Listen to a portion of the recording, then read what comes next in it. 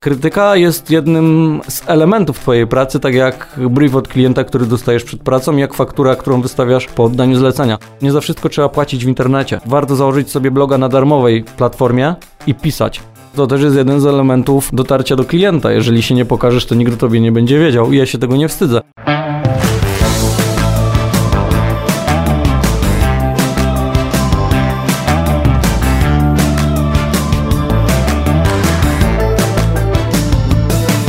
O reklamie w internecie. Dla kogo? Za ile? I po co? Opowiada Piotr Polok. Pyta Natalia Siuta. Cześć, z tej strony Natalia Siuta, ze mną Piotrek Polok. Cześć. Piotrek, kiedy nauczyłeś się pisać? Wiesz co, ja cały czas się uczę pisać. Nie wiem, pod jakim kątem pytasz, ale jeżeli chodzi o copywriting, to nie ma jednego etapu, jednego levelu, na którym jesteś cały czas i jesteś już super. Tak no pytam oczywiście pod kątem reklamy internetowej, takie zaczepne pytanie, ale po to, żeby też zapytać, kiedy nauczyłeś się pisać, albo czy dalej się uczysz pisać, tak jak mówisz, żeby tych klientów przyciągać słowem? Moja przygoda z pisaniem zaczęła się już w liceum, albo nawet przed liceum, bo wszystko zaczęło się w lokalnej gazecie i złapałem tego bakcyla, wiedziałem, że to jest to, co chcę robić w życiu. Wiadomo, każdy myśli o dużej gazecie, o dużych telewizjach i tak dalej, żeby tam się realizować, ale od czegoś musisz zacząć i w lokalnej też się najwięcej nauczysz. Tak, dokładnie. Lokalne media są przede wszystkim szkołą, można powiedzieć, dziennikarstwa, tak? No bo mimo wszystko to było na początku dziennikarstwo, reklama to był kolejny etap, ale wszystko zaczęło się od dziennikarstwa, lokalnego dziennikarstwa. Jeżeli na poziomie lokalnym jesteś ciekawy świata i lubisz ludzi, lubisz z nimi rozmawiać, a później opisywać to, o czym rozmawiałeś, to wtedy niezależnie od tego, czy masz znane logo na mikrofonie, czy nie masz w ogóle loga, czy nawet nie masz mikrofonu, tylko zwykły dyktafon, ale odpowiednio zadane pytania, a później opisane w gazecie, sprawiają, że ludzie chcą ciebie czytać, a dzięki temu, że chcą ciebie czytać i cię chwalą, ty masz jeszcze większy napęd do tego, żeby robić kolejne tematy. I tak zaczęła się moja przygoda z pisaniem. Potem przeszedłem do radia, w którym nie widać. Wiedziałem, że będę musiał pokazywać świat dźwiękiem, a nie obrazem. Okej, ale to inaczej jednak pisze się w gazecie lokalnej, inaczej się pisze w radiu. Jakie ty widzisz w tym różnice i jak to dalej wyglądało z twoim uczeniem się pisania? Przechodząc z medium do medium, z materiału prasowego, czyli typowej gazety, do radia, wiedziałem, że najbardziej istotny jest czas. Czyli jeżeli miałem artykuł na całą stronę w gazecie, to ja mogłem sobie pozwolić na to, żeby opisać od ogółu do szczegółu całą historię, zawrzeć wypowiedzi ludzi, na pewno pokazać te dwie strony, czyli problem jednej osoby, problem drugiej, jak to rozwiązać i tak dalej. Masz dwóch bohaterów, którzy wypowiadają się w tym samym temacie, ale są po obu stronach barykady. W radiu masz 30-35 sekund na dźwięk, plus 15 na swojego offa, żeby naczytać to, co chcesz powiedzieć i wrzucić jeszcze bohaterów. W telewizji presja czasu, świadomość, myśl, że nie możesz się pomylić, że nie ma czasu na błędy i tutaj przejdę do internetu teraz, prowadząc bloga, tworzysz tekst związany z jednym tematem, opisujesz ten temat, wyczerpujesz go, ale za moment możesz zrobić drugi tekst na bloga, który będzie opowiadał o tym temacie, ale inaczej, możesz przeskoczyć z drugiego tematu na pierwszy. Okej, to skoro już przeszedłeś do internetu, w przypadku gazety, w przypadku radia, w przypadku telewizji, ktoś zawsze pomagał, ktoś zawsze nadzorował, ktoś zawsze suszył głowę i dawał tę konstruktywną krytykę, a jak to jest w przypadku właśnie teraz internetu, w którym teraz jesteś, w którym teraz działasz? Pomaga ci ktoś w tym, czy działasz już tak typowo samodzielnie? Powiem ci, że internet daje bardzo dużo swobody, bo jest nieograniczony, ale ja tak naprawdę cały czas mam ze sobą osoby, które mi pomagają, bo ja też nie przez przypadek trafiłem w to miejsce, w którym dzisiaj jestem, czyli to, że pracowałem wcześniej w mediach, tylko ułatwiło mi raz przejście, dwa zaaklimatyzowanie się, bo dzisiaj media w dużej mierze są też w internecie.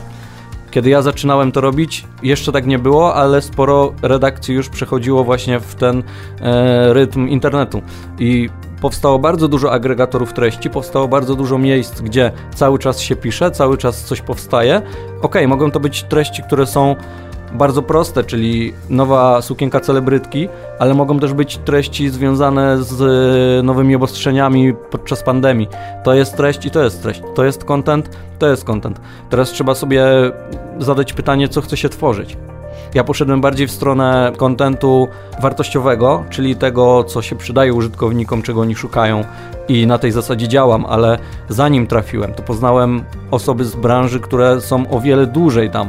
Poznałem Artura Strzeleckiego z Silesia SM, poznałem Pawła Gontarka z Greda, który jest, no można powiedzieć, zjadł zęby na branży.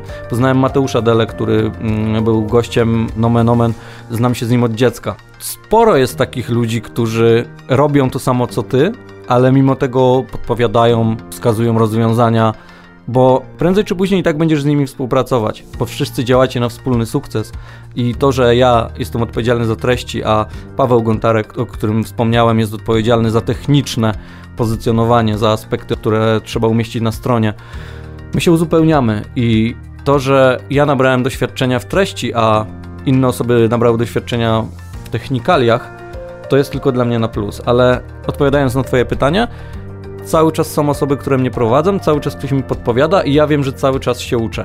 I to, że ja jestem na jednym, drugim, trzecim szkoleniu i na pierwszym powiem, kurde, ja to wszystko wiedziałem, ale mogę sobie powiedzieć, okej, czyli utwierdziłem się w przekonaniu, że to umiem. Na drugim szkoleniu doszły mi nowe rzeczy i zacząłem drążyć, co to jest, a na trzecim na przykład byłem kompletnie zielony. I zdarzają się sytuacje, gdzie mówię sobie, po co ja mam się tego uczyć? Ale później sobie przypominam, że konkurencja nie śpi, czuję oddech na plecach, więc jeżeli ja się tego nie dowiem albo będę myślał, że to wiem, a konkurencja pójdzie na to szkolenie, to możliwe, że już mnie wyprzedzi o jeden krok. Czyli oprócz tego pisania, profesjonalizm, zaangażowanie, presja czasu, do tego dochodzi jeszcze to, że jest świadomość konkurencji i cały czas musisz być przed nimi, czyli mówiąc wprost, cały czas bierzesz udział w tym wyścigu. Sporo tych wskazówek otrzymałeś, to teraz ty daj coś od siebie. Jakie ty wskazówki byś wskazał? Jak ćwiczy się to pisanie? Chociażby właśnie skupiając się już na tej reklamie internetowej. Moim zdaniem po prostu trzeba dużo pisać i mieć też twardą skórę, bo jednym z elementów jest to, że piszesz o wszystkim i o niczym, wyrabiasz sobie warsztat. Ja uczyłem się pisania w ten sposób, że tworzyłem teksty i wysyłałem je do różnych ludzi. Mniej obytych w branży, bardziej obytych specjalistów i tych, którzy nie mają w ogóle pojęcia. I zbierałem tak zwany feedback, czyli odpowiedzi od ludzi, którzy mówią mi, ja nie rozumiem tego zdania, albo to bym wyrzucił, to jest za długie, a to się w ogóle nie nadaje. A z drugiej strony słyszałem, okej, fajne, ale to jest tak ogólnikowo, ja się nic nie dowiedziałem z tego. Rozwiń ten temat, zapytaj jeszcze o to. To jest istotne, żeby nie bać się pokazywać swojej treści, bo często zdarza się i do dzisiaj tak mam, więc jednym z elementów działania jest to, żeby przyzwyczaić się do krytyki. Nie mówię, że takiej ostrej, generalnie najgorszych słów jakie są, ale ja do dzisiaj publikując treści, czy to w RMF-ie, o którym rozmawialiśmy poza anteną, czy to na swoim blogu, wiem, że zawsze napisze mi ktoś coś, co mu nie pasuje. Nie zbawisz całego świata, nie jesteś w stanie. Jeżeli wiesz, że robisz to dobrze, masz ludzi, którzy wiedzą, że robisz to dobrze, a poza tym wyznacznikiem są twoi klienci, to wtedy nie powinnaś się przejmować, tylko zacząć pisać. Więc tak jak mówię, pisać, jeszcze raz pisać i przede wszystkim dużo czytać.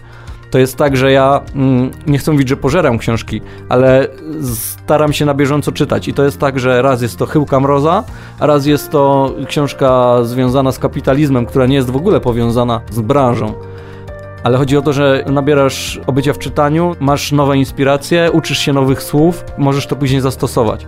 Właśnie bardziej w tę stronę bym szedł, czyli pisanie, dużo pisania o wszystkim i o niczym, dużo czytania, niekoniecznie branżowego. Jeżeli chcesz książki po angielsku, czytaj sobie po angielsku, natomiast później staraj się wykorzystywać te wszystkie słowa, o których piszesz w internecie. Moja podpowiedź jest taka, nie za wszystko trzeba płacić w internecie, więc warto założyć sobie bloga na darmowej platformie i pisać. Jeżeli masz pasję, jeżeli interesujesz się tańcem, pisz o tym tańcu. Jakie są rodzaje tańca, jak się nauczyć tańca, dlaczego taniec jest potrzebny, a czy nie miałeś momentów zniechęcenia. Ja robię to samo na blogu o content marketingu u siebie. Opisuję, czym jest pisanie, dlaczego piszę, jakie są historie, czym jest brief marketingowy, co to w ogóle jest content marketing, jak go wykorzystać. Ja sam siebie uczę, pisząc o tym i ucząc innych. A czytasz konkurencję? Jasne. Czytam konkurencję, zaglądam na strony internetowe, o tym się nie mówi, ale wydaje mi się, że większość osób z tego copywriterskiego świata, z tego marketingowego świata podgląda konkurencję i nawet jeżeli o tym nie mówi, no to na pewno tak jest, że podgląda. Można to porównać trochę do szefa kuchni, który prowadzi swoją restaurację i przyrządza super posiłki, ale szuka inspiracji na nowe i wychodząc z kuchni do konkurencji zamawia sobie super risotto na przykład, ale za moment idzie do McDonalda i bierze zestaw Happy Meal nawet i sprawdza nowe smaki, mimo tego, że je zna, ale może coś się zmieniło. Za moment idzie gdzieś indziej i znowu zamawia. Czyli porównując to do copywritingu, ja wchodzę na strony osób, które zajmują się copywritingiem i sprawdzam, jak piszą, jakie tematy, jakie techniki stosują. Pamiętaj też o tym, że każdy copywriter ma swój styl, swój język. To nie jest tak, że zatrudnisz copywritera i powiesz, chciałbym mieć takie same teksty, jak pisał poprzedni copywriter, z którym już nie współpracuję. Możesz naśladować styl, możesz naśladować schemat, w jaki będzie szedł ten artykuł, ale nigdy nie zrobisz słowo w słowo. Każdy ma inny pomysł na to i to jest właśnie fajne, że jeżeli chcesz mieć na przykład różnorodną treść, robią tak niektóre agencje reklamowe, zamawiają teksty dla jednego klienta, ale od wielu copywriterów. Wtedy jest różny styl, te teksty nie są takie monotonne. Bo jeżeli miałabyś napisać 5 artykułów o tym samym i wrzucić je jednocześnie na bloga, one byłyby bardzo nudne, monotonne. A jeżeli mamy od kilku autorów, to wtedy jest to nasycone, daje to takiego smaku. Okej, ale nie wierzę, że wszystko jest takie kolorowe, cukierkowe, że się żadnego tekstu na przykład nie wstydzisz. Może nie tak, że się nie wstydzę, ale na pewno są teksty, które chciałbym poprawić i pewnie też tak masz, że po oddaniu jakiegoś materiału myślisz, kurde, mogłam zrobić to lepiej albo uzupełnić to jakąś informację. Często mam tak, szczególnie dziś, jeżeli wracam do tekstów sprzed 5-7 lat, to nie mam do siebie pretensji, że one zostały tak napisane, bo ja nie miałem wtedy takiej wiedzy i takiego doświadczenia. Jeżeli wiedziałbym wtedy to, co dziś, to na pewno nie byłbym dzisiaj tutaj, gdzie jestem, tylko o wiele wyżej. Także nie traktuję tego w kategoriach porażki czy mniejszej wiedzy, a i tak rozwoju, bo dzisiaj tekst o dziurze w drodze napisałbym zupełnie inaczej, ale dalej bym go napisał. Nie mam takiego wysokiego ego, że dzisiaj wchodzą dla mnie tylko najlepsze tematy, bo dzisiaj przyjdzie do ciebie klient, który oferuje znaki drogowe i też będzie potrzebował tekstu, a jutro przyjdzie do ciebie klient, który jest potentatem w branży obuwniczej i też będzie potrzebował tekstu. Nie powinno się przynajmniej traktować klienta z danej branży inaczej niż z innej. Wszyscy powinni być równi. A jak ktoś ci wskazywał i wskazuje błędy, to przyjmujesz, że tak po prostu z pokorą, czy dyskutujesz na argumenty? To jest trochę taka rywalizacja i bitwa.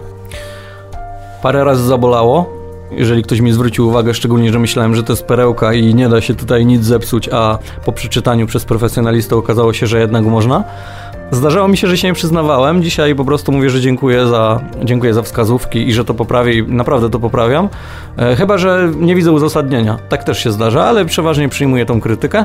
Poza tym pamiętaj, że często krytyka jest od osób, które krytykują cię po prostu dlatego, że coś zrobiłaś. Jest taki słynny napis, jeżeli nie chcesz słyszeć krytyki, to nic nie rób, bądź nikim.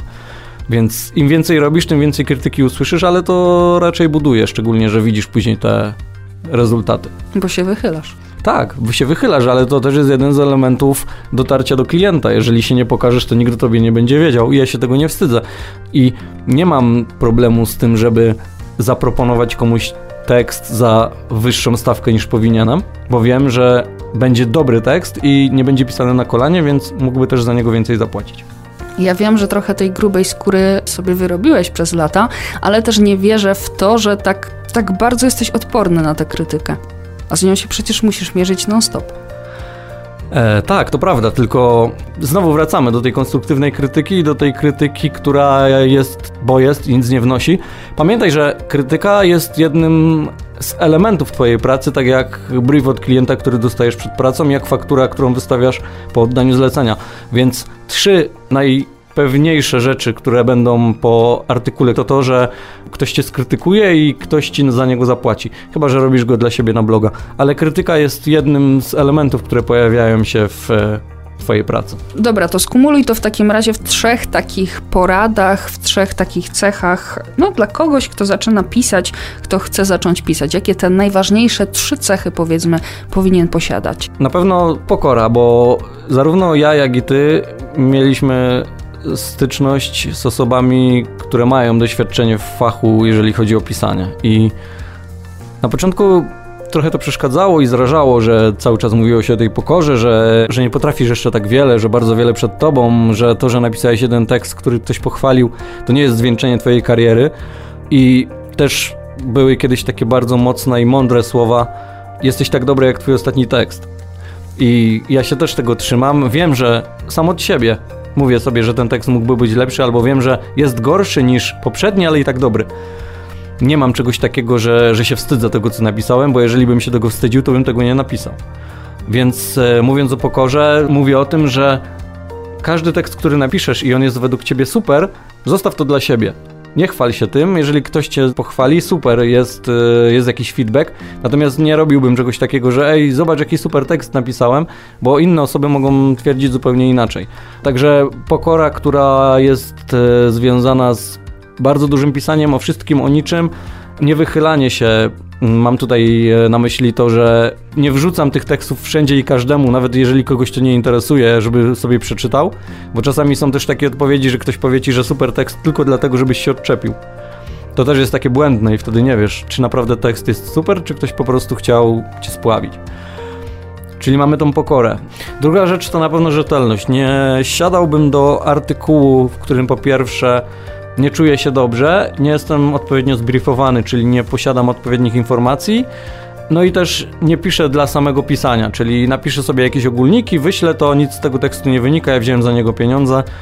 To jest o tyle uciążliwe i trochę niebezpieczne, dlatego że jeżeli napiszesz jeden tekst, mówiąc kolokwialnie, na odwal się, to ten klient do ciebie już nie wróci, więc rozmawialiśmy w jednym odcinku, że jeżeli klientowi się coś nie podoba, to powie to od razu i może też uprzedzić swoich znajomych, żeby do ciebie nie przychodzili. Jeżeli będzie super, to albo nie powie ci nic, albo powie ci, że super, albo co najlepsze, zamówi kolejne rzeczy, więc będziesz miała potwierdzenie, że ten tekst jednak się spodobał. Tu jest też kwestia tego, żeby jednak się zbriefować, niezależnie od tego, czy ten temat ci pasuje, czy nie, bo jeszcze tego w sumie nie wiesz. Dokładnie, tylko pamiętaj o tym, że w wielu przypadkach wyznacznikiem dla klienta jest cena, jaką zapłaci za artykuł i dopiero kolejnym etapem, według którego rozpatruje współpracę z copywriterem, jest to, czy ma doświadczenie, ile tekstów napisał, czy zna daną branżę, czy ma na to czas i jak długo zajmie mu pisanie tekstu. Można to porównać trochę na takiej zasadzie doboru studentów, którzy mają pomóc w rozwoju twojego biznesu. Jeżeli ty rozwijasz biznes i nie inwestujesz w profesjonalistów, którzy pracują w innym biznesie, tylko inwestujesz w studentów, to inwestujesz w osoby, które mają jeszcze mniejszą wiedzę na temat biznesu niż ty, bo ty już ten biznes prowadzisz, a student na studiach dopiero się uczy i może sobie dodatkowo po zajęciach pisać dla ciebie tekst. O ile będzie on zgodny ze sztuką, też mówi się dużo studenci dziennikarstwa, studenci filologii. Dzisiaj wybierając studia, nie wybierałbym studiów związanych z pisaniem, może z edytorstwem i z korektą tekstu, czy ze słowopisarstwem, Natomiast samo dziennikarstwo, filologia polska, to jest taki dodatek. Jeżeli chcesz być copywriterem dobrym w jakiejś dziedzinie, pójdź sobie na studia związane z tą dziedziną, a copywritersko ucz się dodatkowo. Tak bym to widział. Natomiast wracając do tej rzetelności, tak jak powiedziałaś, brief jest istotny. Jeżeli czegoś nie czujemy, to też warto powiedzieć o tym klientowi, że nie podejmuje się tematu takiego i takiego, ponieważ go nie czuje. To też świadczy o twoim profesjonalizmie. Jeżeli czegoś nie przyjmiesz, to może budzić większy szacunek niż to, że to przyjęłaś, tak? Czyli mówiąc kolokwialnie, że szacunek wzbudzi to, czego odmówiłaś, a nie to, co to wzięłaś. Tylko wiesz, tu jest też kwestia dopasowania się, bo gdybyś tak popatrzył na to, że miałbyś brać tylko te tematy, w których się dobrze czujesz, albo te, które zrozumiałeś, to za chwilę prawie nic byś nie robił, bo raz robisz coś z robotyki, automatyki, za chwilę robisz coś o kadzidełkach, a jeszcze za chwilę robisz o trampkach i innych butach na przykład. Ta elastyczność jest na tyle istotna, jeżeli współpracujesz z klientem, czyli klient podpowiada ci, co chciałby tam mieć, a najlepiej, jeżeli wrzuciłby ci brief, czyli informacje, które powinny się zawrzeć w tym tekście, one nie muszą być napisane ortograficznie poprawnie, czy stylistycznie i tak dalej, to ma być po prostu informacja, którą będziesz mogła sobie wykorzystać w tekście. I są branże związane na przykład z maszynami CNC, gdzie ja nigdy się nie podejmę tego tematu, ale będę w stanie wskazać osobę, która się na tym zna. Czyli budując sobie portfolio i bazę klientów, budujesz sobie jednocześnie bazę osób, które mogą cię wesprzeć w tych działaniach, bo to też nie jest tak, że wszystkie teksty są tworzone przeze mnie. Ja mam osoby, z którymi współpracuję, z którymi się uzupełniamy pod kątem tematów. Okej, to już mamy, bo odbiegamy teraz od tematu. 3 te cechy, 3 porady. Mamy już pokorę, mamy rzetelność i trzecia cecha? Taką trzecią cechą widziałbym tutaj poświęcenie, może nie tego, że wszystko trzeba postawić na jedną kartę, że albo pisanie, albo nie będę robić w życiu nic. Poświęcenie mam na myśli tutaj bardziej takie założenia, że potrafisz zrezygnować z jakiegoś spotkania z przyjaciółmi albo z imprezy na rzecz tego, że napiszesz dobry tekst, na przykład do gazety, które ci oferuje, żebyś się pojawiła tam ze swoim nazwiskiem. To jest znowu renoma. Wiadomo, że to jest kwestia wyboru i sprawdzenia, na ile nam się to opłaca, ale zdarzało się, że ja nie szedłem gdzieś na imprezę, bo montowałem materiał do radia i wtedy mając jeszcze z niego tak naprawdę bardzo małe korzyści, bo to, że pojawił się na antenie i ktoś powiedział, że to jest mój materiał, to było tyle. Natomiast z biegiem czasu widzę, że ja wyprzedziłem o kilka lat nawet osoby, które dzisiaj zaczynają, bo ja robiłem to już wtedy, kiedy ktoś inny szedł na imprezę, czy robił coś innego, a ja poświęciłem się, mówiąc wprost, pisaniu, bo okej, w radiu to wiadomo, że jest materiał, natomiast też musisz go napisać, też musisz go podprowadzić, też musisz stworzyć sobie rozmowę z gościem, którą najpierw napiszesz, żeby to później przekazać. Dobra, no to mamy te wszystkie piękne, ładne cechy, też dobrego tekstu i dobrego copywritera, tylko jak to się odnosi do presji czasu, przy której no musisz pracować i fajnie byłoby dopracować sobie ten tekst jeden, drugi, trzeci, ale nagle przychodzi czasami hurtowe ilości tych tekstów do napisania. Tutaj już tak naprawdę wchodzi w grę organizacja pracy. To znaczy, mówiąc na swoim przykładzie, wiem, że każdy copywriter może pracować inaczej. Natomiast ja nigdy nie tworzę całego tekstu i wysyłam w ten sam dzień. Zdarzają się takie tak zwane ASAPy, gdzie klient potrzebuje, ale wtedy zwracam mu uwagę, żeby zobaczył ten tekst przed opublikowaniem.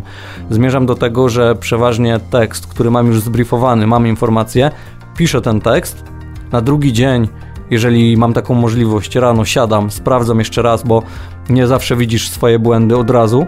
Jeżeli sprawdzasz ten tekst po raz 5, to myślisz, że on jest super, a tak naprawdę zmieniłabyś coś jeszcze, więc na następny dzień siadam i dopiero wysyłam to klientowi. Wcześniej łapiesz się za głowę? Tak, albo zastanawiam się, dlaczego to tak napisałem. Czasami pisze się z rozpędu, sama po sobie wiesz. Natomiast są sytuacje, gdzie są hurtowe ilości. Pamiętaj, że te hurtowe ilości nie są zawsze od jednego klienta. Czyli znowu takim trikiem, można powiedzieć, taką podpowiedzią jest to, że jeżeli mamy 3 różnych klientów, to w ciągu jednego dnia możemy stworzyć 3 różne teksty dla 3 różnych klientów. Nie wkrada nam się monotonia, nie jesteśmy znużeni tym tematem, potrafimy napisać więcej i dopiero na drugi dzień rano siąść sobie znowu do tych tekstów i sprawdzić je pod kątem tak zwanej redakcji i korekty. Dopiero wtedy wysyłamy to do klienta, klient sprawdza, też może mieć uwagi. To nie jest tak, że jesteśmy nieomylni, a 2, może mieć inną wizję trochę. Więc my jako specjaliści pokazujemy, że ten tekst będzie wyglądał tak, mamy na niego wizję taką i przyniesie taką korzyść, ale jeżeli klient ma jakiś pomysł, to też może to dodać, bo on, będąc specjalistą, powie: ta informacja jest mniej istotna niż ta, którą za chwilę pani podeślę i proszę to podmienić. I wtedy to też jest taka komunikacja z klientem. Znowu wracamy do tego, że w dużej mierze treść, którą tworzymy, w ostateczności jest zależna od klienta, od jego akceptacji.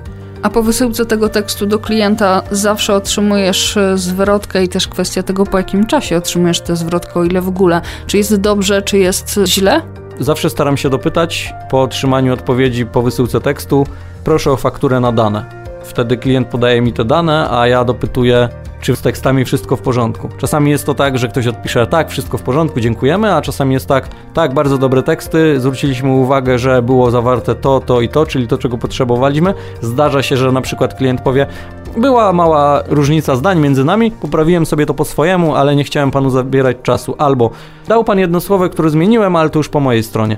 I znowu masz ze skrajności w skrajność. Jedni klienci są tacy, którzy nawet jeżeli wyślesz im tekst, który sami zmienili, nie odezwą się do ciebie, tylko po prostu zmienią i nie wiesz o tym, albo po prostu powiedzą, że zmieniliśmy jedno słowo, było ok, a czasami są klienci, którzy wracają i mówią: proszę zmienić jedno słowo w tym tekście. I zdarza się, że więcej czasu poświęcą na napisanie, co mam zmienić w tym tekście, niż sami by to zmienili. Zdarzają się takie sytuacje, no ale wiadomo, trzeba to wykonać, bo to jest jednak zlecone przez klienta. Okej, to w takim razie podsumowując już w kilku zdaniach, w jaki sposób uczyć się pisania? No na pewno dużo pisać, to co powiedzieliśmy.